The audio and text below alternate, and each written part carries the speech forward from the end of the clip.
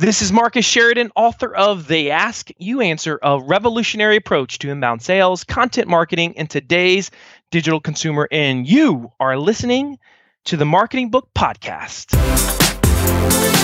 Welcome to the Marketing Book Podcast, helping you keep up with the smartest thinking in the quickly changing field of modern marketing.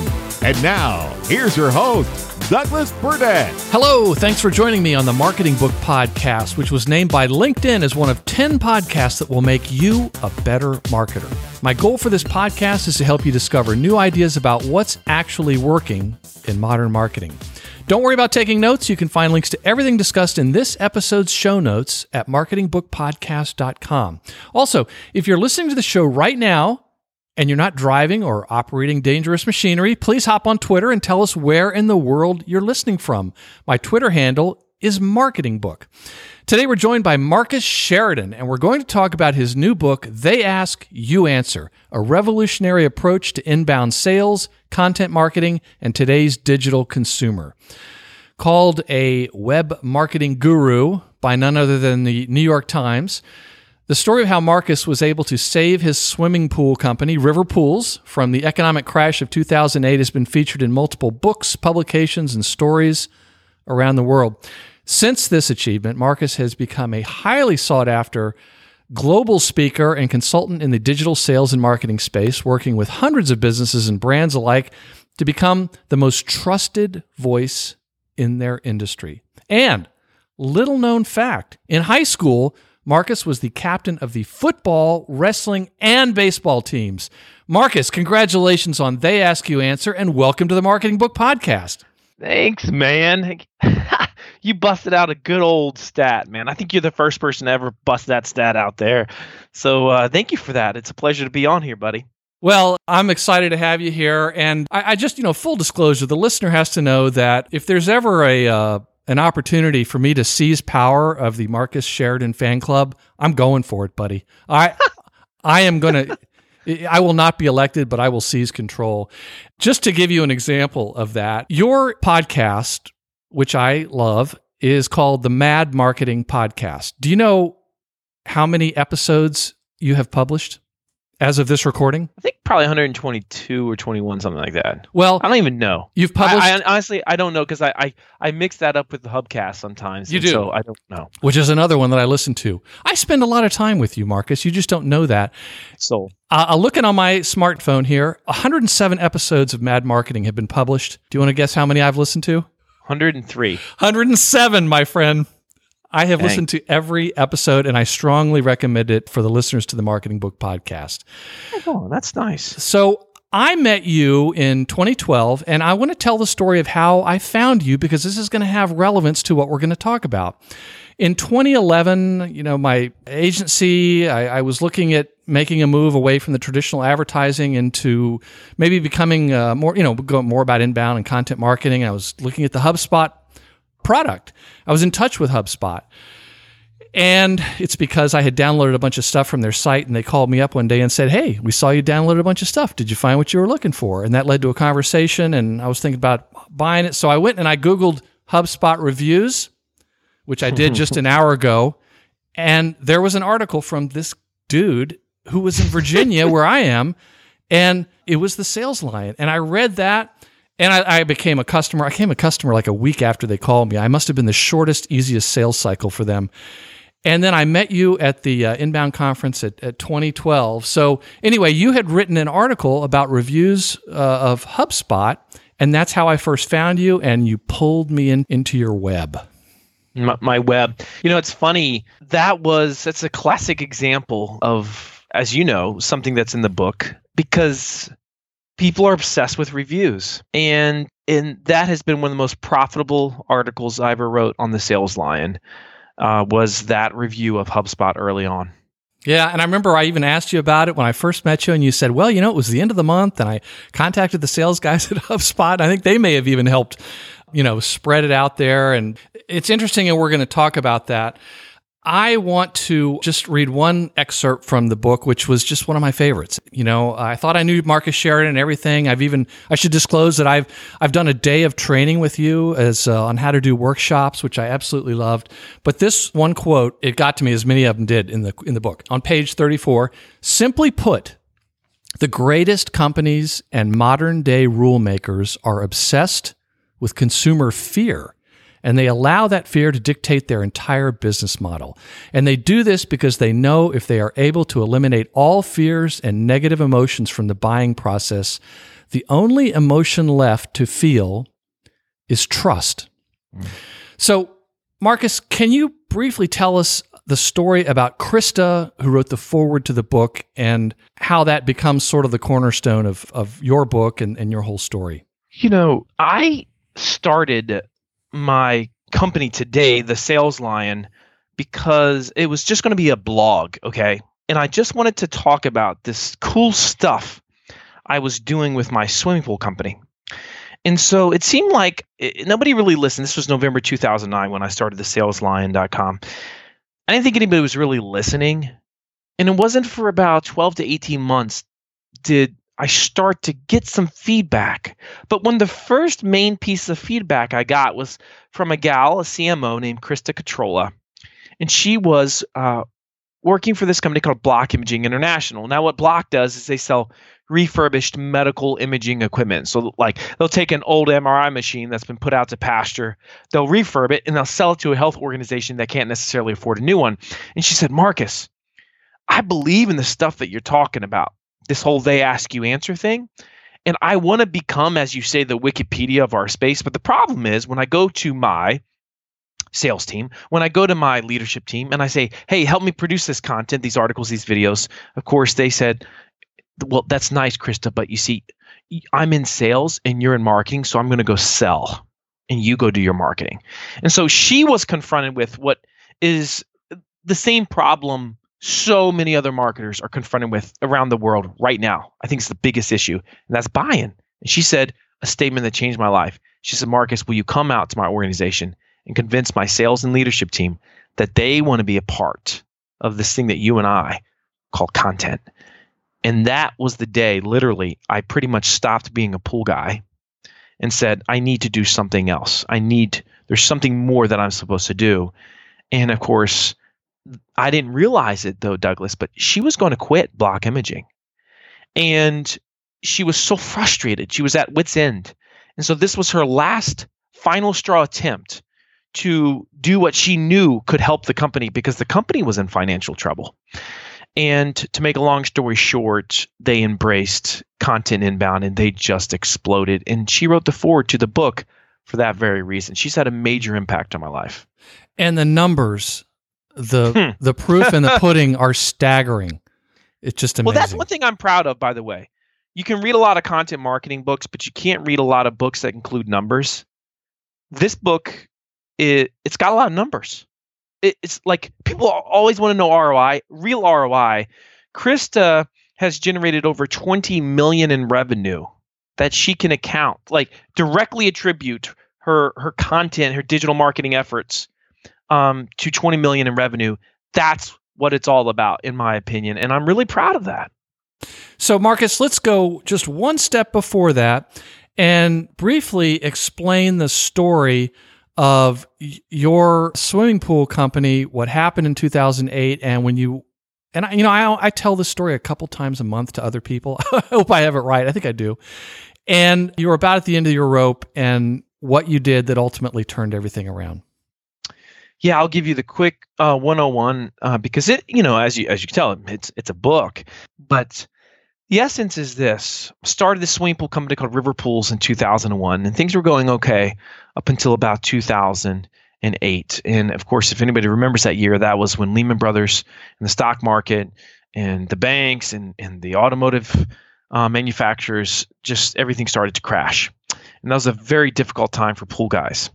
And in fact, to this day, many of those pool companies don't exist that existed in 2008 because of this crash. People couldn't get loans for pools now, and nobody was looking for pools, and we almost went belly up. In fact, people were asking for their deposits back. Yeah, in fact, in the first In the first 48 hours, I had 5 people withdraw their deposit after the crash that they had put on a pool. And they said, we just can't do this, Marcus. So I lost $250,000 in business in the first 48 hours after the crash. And then by January 2009, I was 3 weeks, I had been overdrawn in my business bank account. My 16 employees were sitting at home. It was the hardest, most stressful, difficult time of my life. And it seemed like when it couldn't get worse, it just kept getting worse. I was the boxer that had been knocked out of the ring. And I was just looking over the precipice of losing, physically everything other than, my wife and kids. And that's when I discovered the principles of inbound, of content. And, all these technical phrases to me simply said, Marcus, if you're just willing to hear the questions, and if you're willing to answer those questions through text and video on your website, you just might become successful.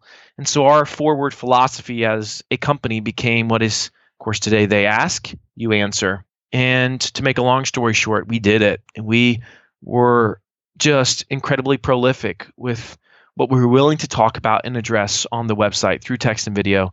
And it became the most trafficked swimming pool website in the world. And today we're getting over 500,000 visitors a month.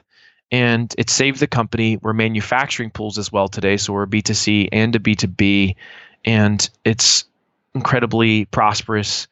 And it's an amazing story. And it's all because we said we're going to be the best teachers in the world when it comes to fiberglass pools. As a matter of fact, we're both here in Virginia, not too far away. And I was talking to a client, CEO of a construction company, and your name came up when we were doing a workshop, as a matter of fact. And he said, oh, Marcus Sheridan, I've been on his website. I think I'm going to get a pool from that guy. So I'm just trying to help you out there, brother. Cool. We'll take all we can get. All right. So essentially, you were answering every question you'd ever gotten from a prospective customer. So Can you talk about the massive buying shift and the blur between marketing and sales that's occurred? Man, this is a big deal, Douglas, right? And it's crazy because I think this is why we have so much sales and marketing misalignment instead of alignment. We read all these studies, and the number one study out there says essentially 70% of the buying decision is made on average in every industry in the world before someone actually talks to the company, before they talk to a salesperson. They're 70% home. And so if this number is true, and of course we have to accept that it is because these companies that do this are much smarter than us, and of course we can all just look in the mirror and realize it's true. Well, what are we going to do about it? Because the number, 15 years ago was at 30%, let's say. Today's at 70%. Where's it going to be over the next 5, 10, 15 years? And what's that mean for sales teams? What's that mean for the way that we sell and engender trust? And so this is huge shakeup that's happening.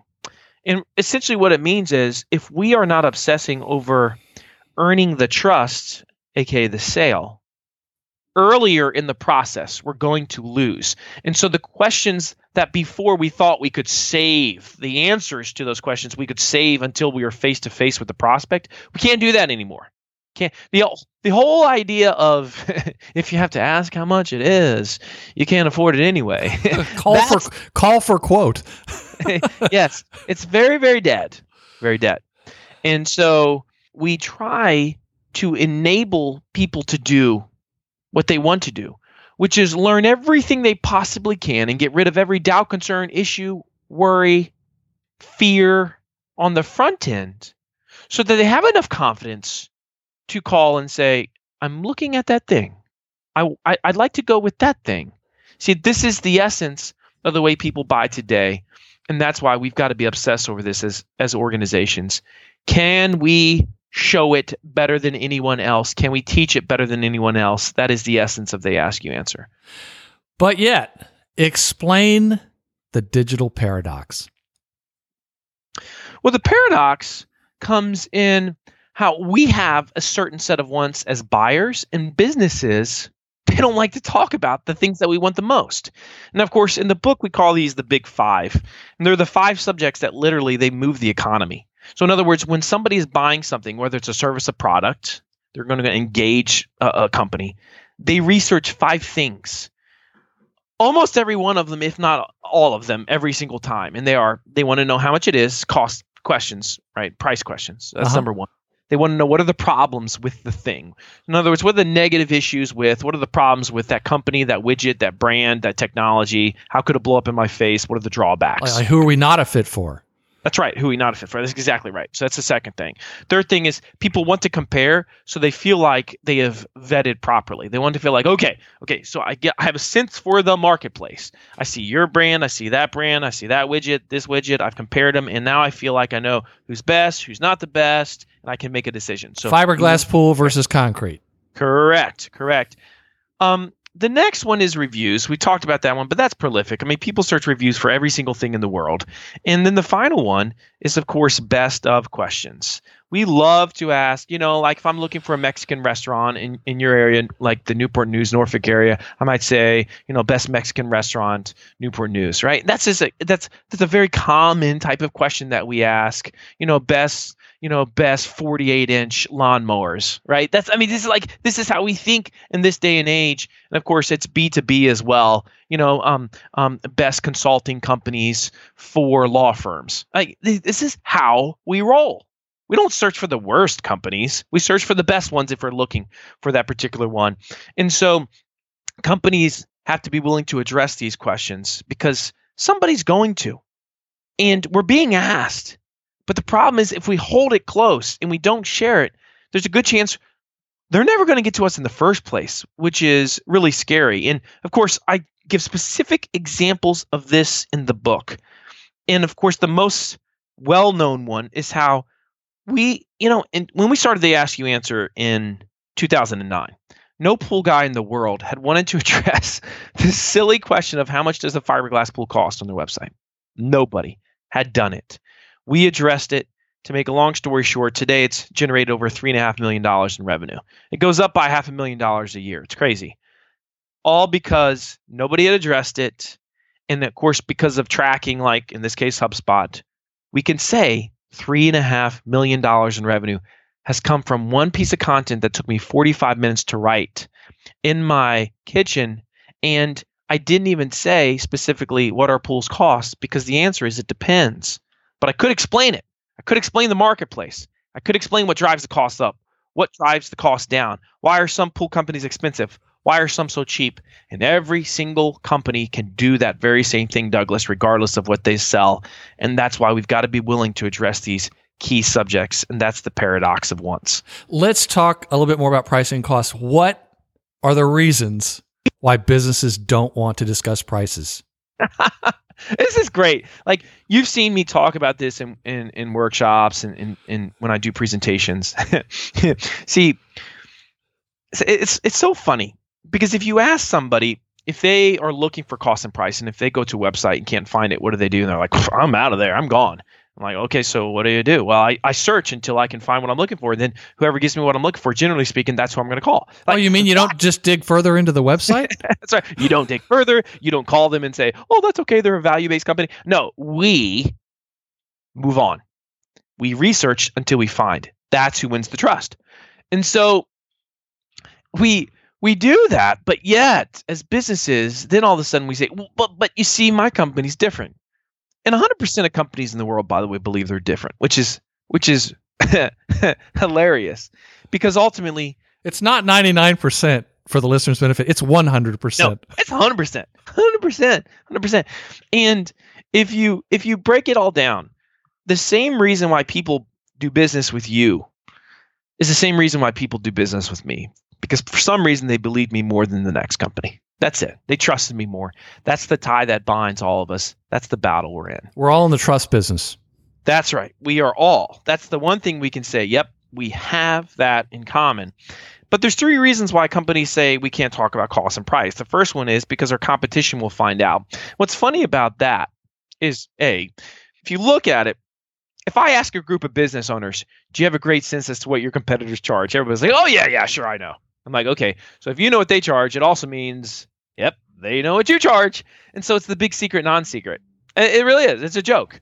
Plus, again, we're not talking about putting a price list on your website. We're talking about addressing the marketplace. So that's number one, competition. It's a big farce.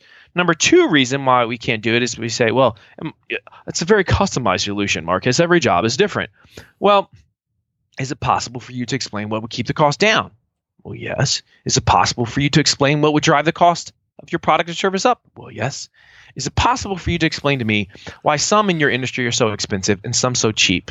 And of course, again, the answer is yes. That usually gets them going. They love to tell why their competitors are so cheap. Yeah, but it's funny. You know how many manufacturers I've had tell me, Marcus, I'm so frustrated because we're losing so much business to China. I'm like, okay, so do the Chinese make it as well as you do? Well, no. In fact, their product sucks. Okay, so how well do you explain the differences between your product and the way that they do it? And then all of a sudden there's silence. They don't do it until they're face to face with the individual. By that point, they could have already vetted the marketplace and found that you're so expensive and have no reason to realize, oh, gee, just because this company's more expensive, in the long run, I'm doing much better with them, so I should call them too. And so this idea of it depends is so easily explained. So that's the second reason. Third reason we justify is because we say, well, Marcus, I tend to be one of the higher cost vendors or companies, and if we're more expensive than the competition, we just might scare them away. And what's crazy about that is we all agree that the thing that actually scares us away as buyers is when there is no mention of cost or price. That's what scares us away, because the moment they don't talk about it is the moment they plant a seed of doubt. And when we experience seeds of doubt, online or off, inertia occurs. We stop. We don't move. We don't take action. We don't buy. So there's a great concept in the book that I want the listener to understand. Please explain ostrich marketing. Yeah. Well, ostrich marketing aligns itself with what we're talking about. And it's this idea that if we ignore the problem, the question, that somehow it'll go away if we just bury our head in the sand, which like is price preposterous. or Like downsides price. of our product. Or, yeah. See, every company has elephants that are in the room. And we have a choice as an organization. We can either take the elephant, leave it in the corner, and let the buyer discover it themselves, at which point they become angry and they say, I don't like you and I'm not going to buy from you. Or we can make our elephants our strengths. We can come out and say, we can bring the elephant literally to the front door and say, this is our elephant. Are there any problems with our elephant? And so in my case, as a pool guy, I come out and say, you know what? Fiberglass pools aren't for everybody. They don't get wider than 16 feet. They don't get longer than 40 feet. They don't get deeper than 8 feet. And you can't get any shape or size that you want because we have limited shapes and sizes that you can choose from. But, here's the but.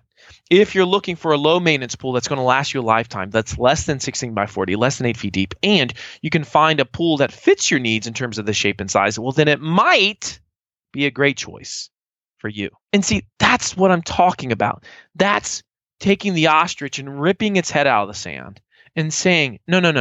We are not going to allow the marketplace to control this conversation. You see, companies have done this for years, and then they complain about third-party sites like Angie's List, or like Yahoo Answers, or Better Business Bureau. The reason why these third-party sites have had their proliferation is because businesses weren't listening, weren't obsessing over the questions they were being asked, weren't thinking just like the buyer, the consumer. Instead, they were thinking like the business. It cost them big time. And for that reason, you have all these third-party sites dictating the wallets of entire industries. I think it's a crying shame. Marcus, can you explain the following? You say that consumer ignorance is no longer a viable sales and marketing strategy. Yeah, so let me give you the perfect example of that. When I embraced They Ask You Answer, this is in the book. One night I was in Richmond, Virginia. I met with this couple for about 2.5 hours, gave them a quote for a pool, and at the end they said, Marcus, we like you, we really do. But if we don't get this pool from you, is there anybody else that you might recommend? And I thought to myself, I hate this question so much. And I didn't sell the pool that night, Douglas, but I did have a long drive home. And I did say to myself, well, they asked the question, which means I got to answer it because that's the rule. They ask you answer. So I went home that night and I wrote this article, Who are the best pool builders in Richmond, Virginia? Review/ratings, right? And I came up with a list of 5 of the best pool builders in Richmond, Virginia. Now, let me just say, when I did this, my 2 business partners at first freaked out a little bit because they're like, oh my goodness, Marcus, you've just created a list of 5 of our biggest competitors. And by the way, I didn't even include myself on the list. People say, that's crazy, Marcus. What is wrong with you? Okay, well, this is what happened as a result.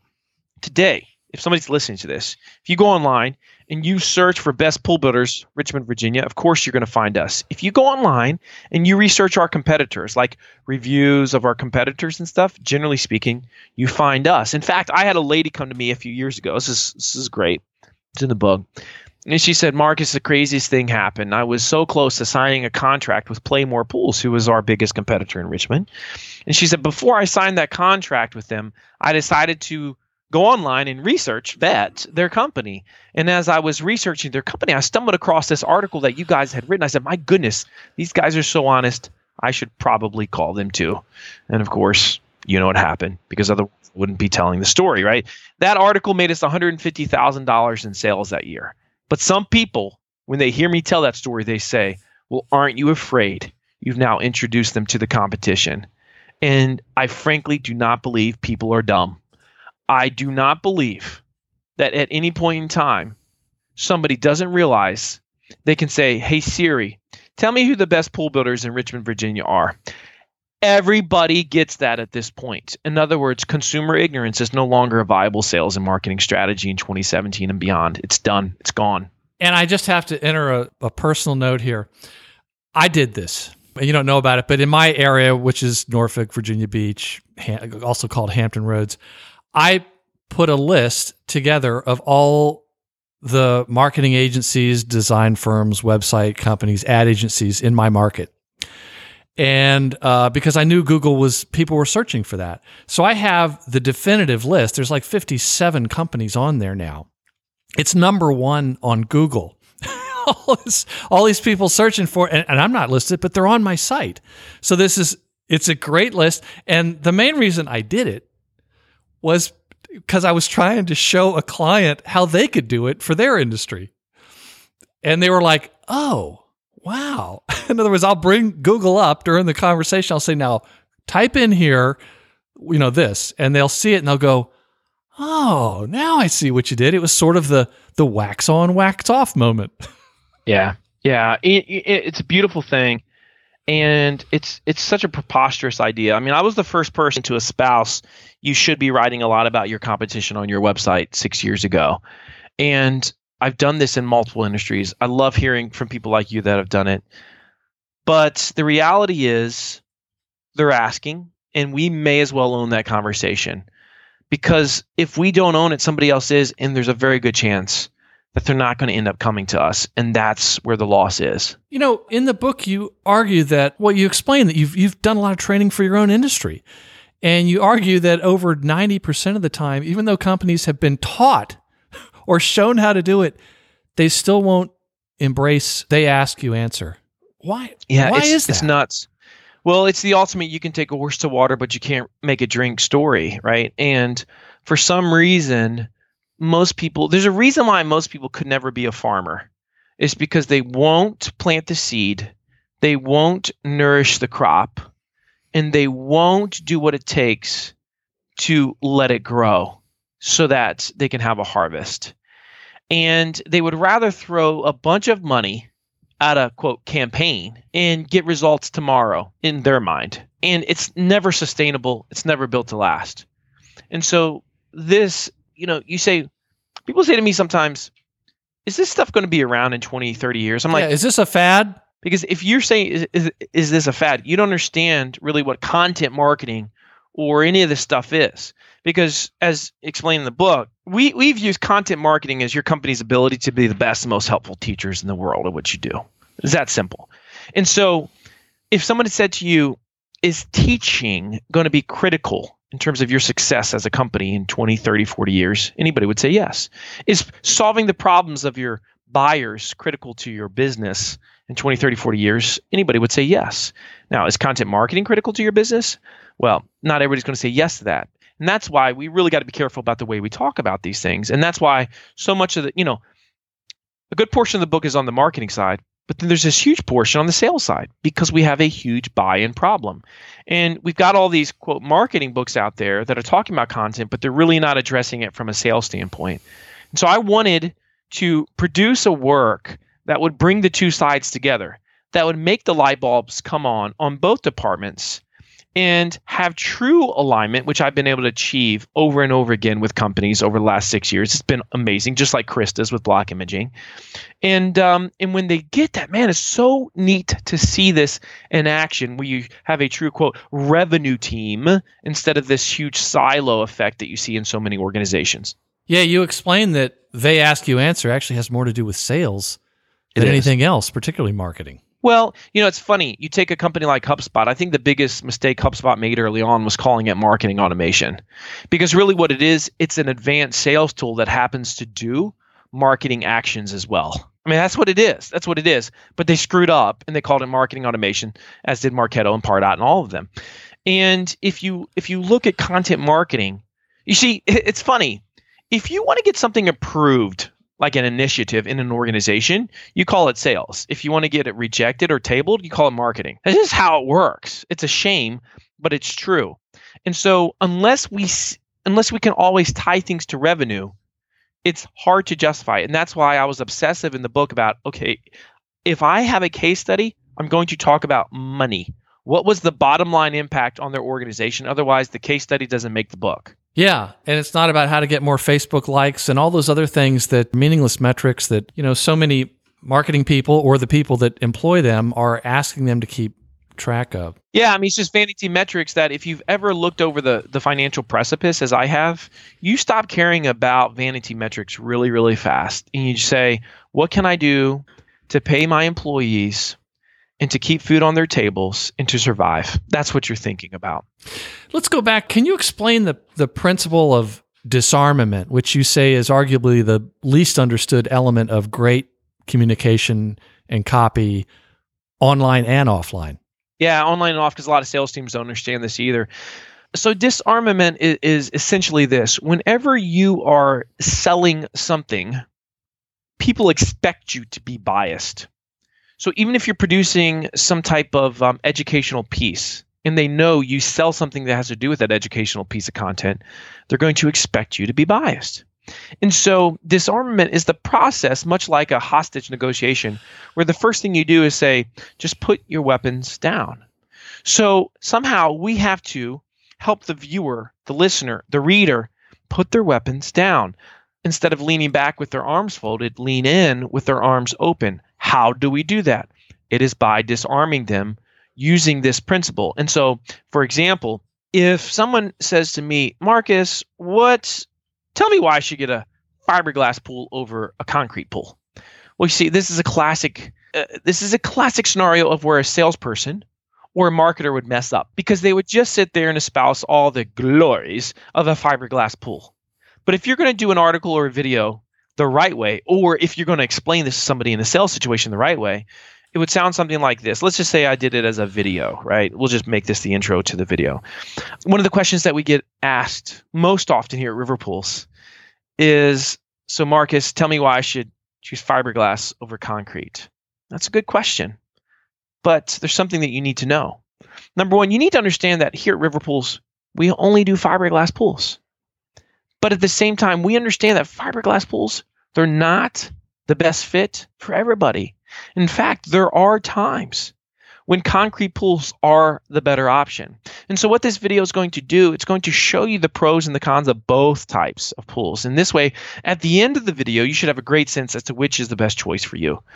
You see, I did multiple small things at the beginning of that video there to disarm you. I said, I addressed the elephants in the room. I said, we only sell fiberglass.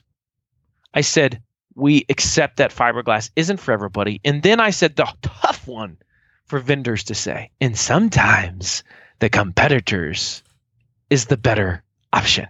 See, nobody ever likes to say that. But because I said that, now instead of folding your arms and leaning back, you've opened up, you're leaning in, you're listening well, and you're saying, oh my goodness, this guy is different. I trust him. And now hopefully I am going to win the game. Yep. It reminds me of the joke I hear where the person goes to the car dealership and the car salesman says, what brings you here? And they say, well, I'd like to buy a car. And the car salesman then says, have I got the car for you? Yeah. No questions, No questions. No questions. Same as the doctor that says, where's it hurting? And you point to your head and say, okay, well, let's schedule surgery. I mean, come on. What are we doing here, people? What are we doing? And so we don't do this enough.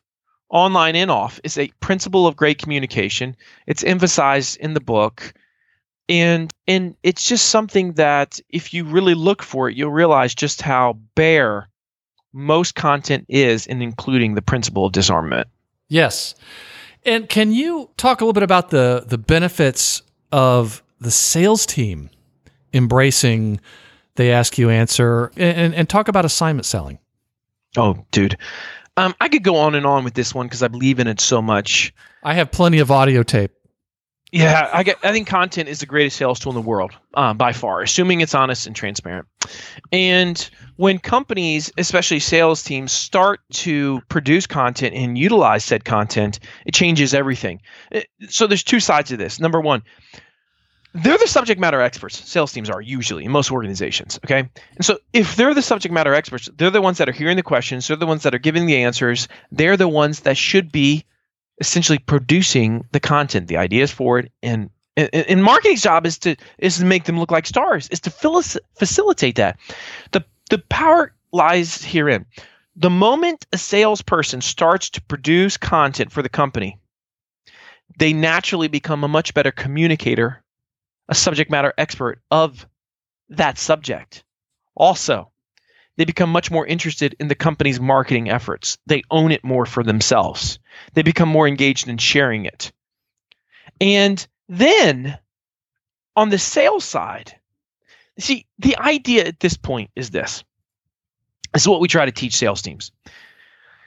If you as a salesperson, if the first time a prospect sees your face and hears your voice is when you are finally face-to-face with them, you have failed.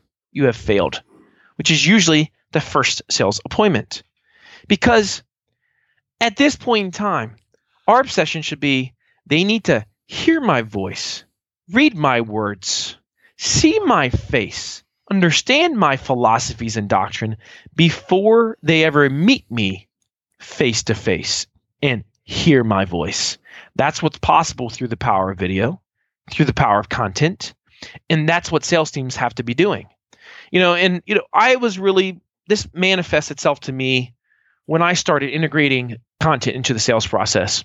Because I talk a lot about this in the book, but one powerful thing that happened to me, I don't remember if it's in the book or not, but when I started to use video, for years when I was still a pool guy and I would go to a sales appointment, I would knock on a door, 5, 6 o'clock at night.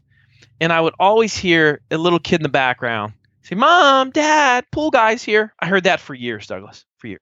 I think you did mention that in the book. Yeah. And then when we started to integrate video heavily into the sales process, one night I knocked on a door and all of a sudden I heard something that would just fundamentally change my life. I heard, "Mom, Dad, the guy on the video is here." And my goodness, that was a different sales conversation.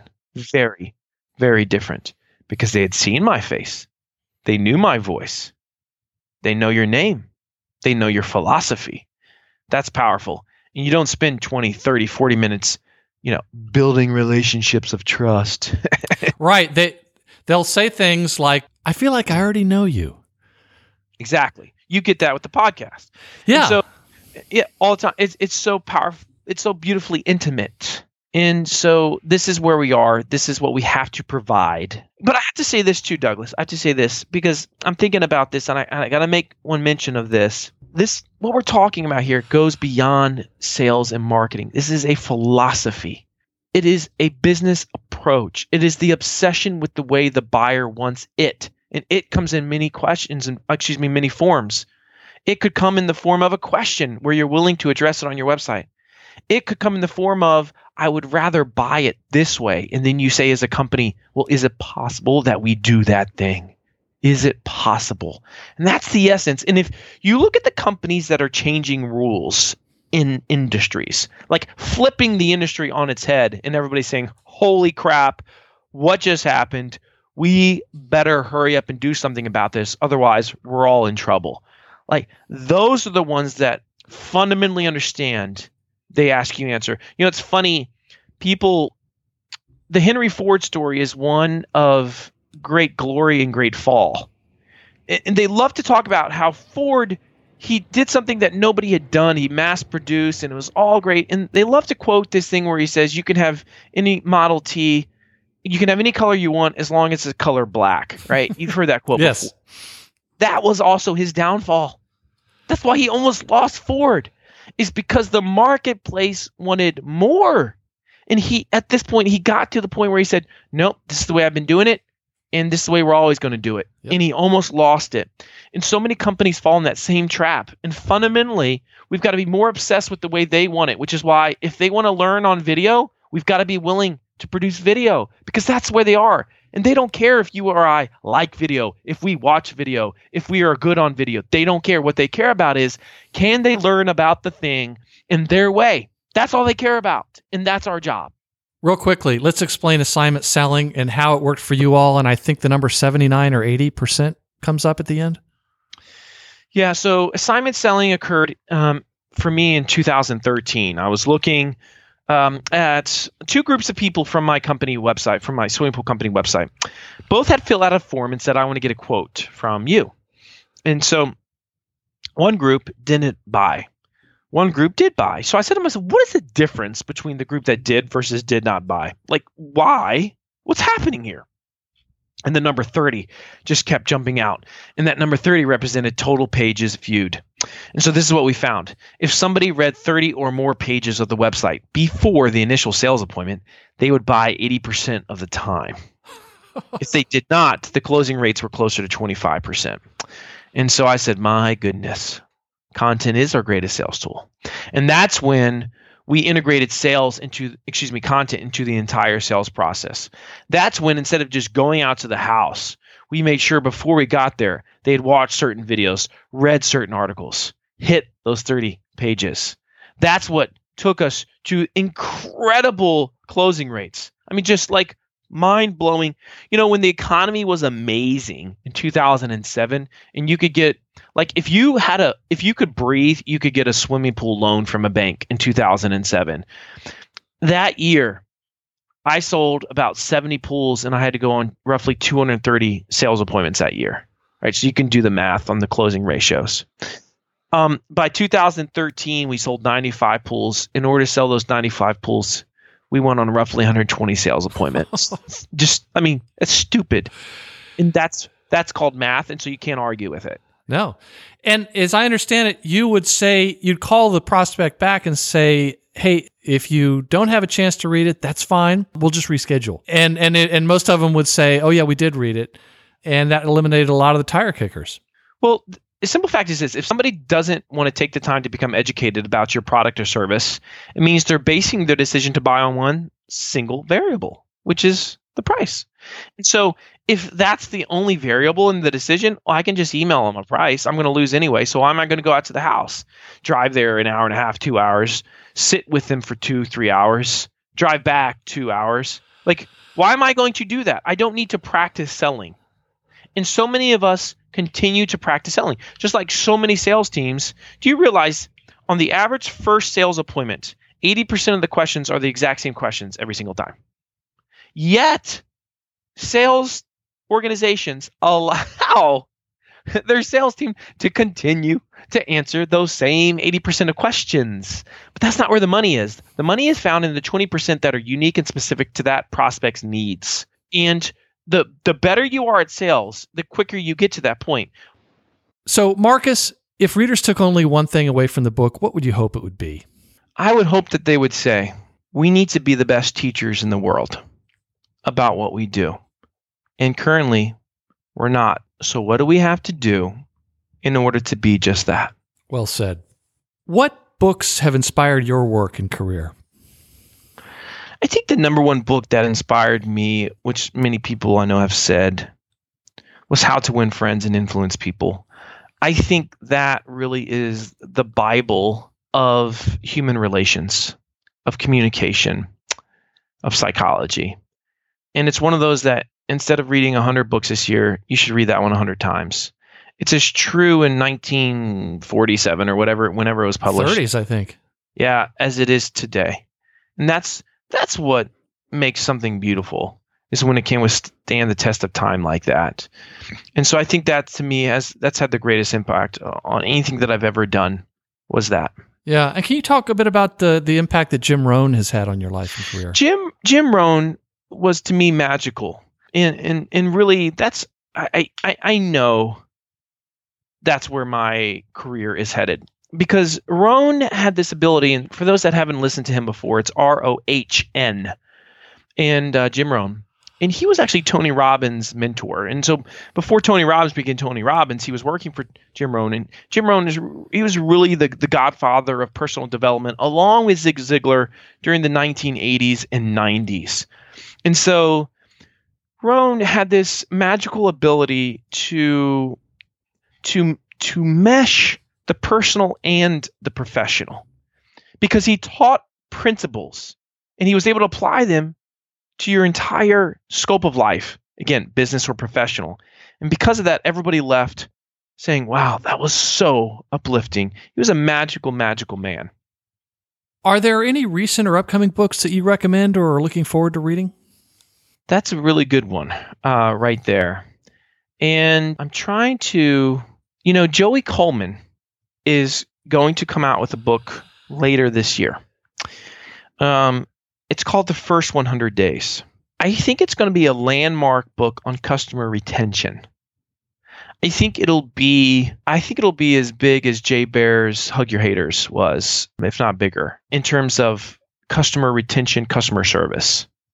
Joey Coleman. A lot of people don't necessarily know Joey right now. He's going to be huge, and that book is going to be big. I'll have to see if I can reach out to him. That's great. I had not heard of that one. Appreciate that. We'll make sure to include links to that, as well as everything we've talked about on the show notes at marketingbookpodcast.com. Marcus, how best can listeners learn more about you and your new book? Yeah, well, if you want the book, the simple way to do it is just go to Amazon or Barnes & Noble and type in They Ask, You Answer. I would love to hear from you if you're listening. I'd love to hear your questions, any doubts or concerns you have, or just need help. Email me, Marcus@thesaleslion. That's thesaleslion.com. You can find me on Twitter @thesaleslion. And of course, the website is thesaleslion.com. Final quote: content, assuming it is honest and transparent, is the greatest sales tool in the world today. The name of the book is They Ask, You Answer, a revolutionary approach to inbound sales, content marketing, and today's digital consumer. The author is Marcus Sheridan. Marcus, thank you very much for being on the Marketing Book Podcast. My pleasure. And that closes the book on episode 106 of the Marketing Book Podcast. But please don't let the end of this episode be the end of what you can learn about modern marketing. Visit marketingbookpodcast.com for links to all the things we talked about in this interview and free marketing guides from my agency. And while there, make sure to sign up for the Marketing Book Podcast newsletter so you never miss an episode. And if you're looking for a book recommendation or have a question or a guest suggestion, here's how to get in touch. Just go to marketingbookpodcast.com and leave a message, or connect with me on LinkedIn. My name again is Douglas Burdett, or send me a tweet at my Twitter handle, Marketing Book. I look forward to hearing from you. And please join us next time as we welcome Pamela Wilson to the show to talk about her new book, Master Content Marketing, a simple strategy to cure the blank page blues and attract a profitable audience. Thanks again for listening to the Marketing Book Podcast.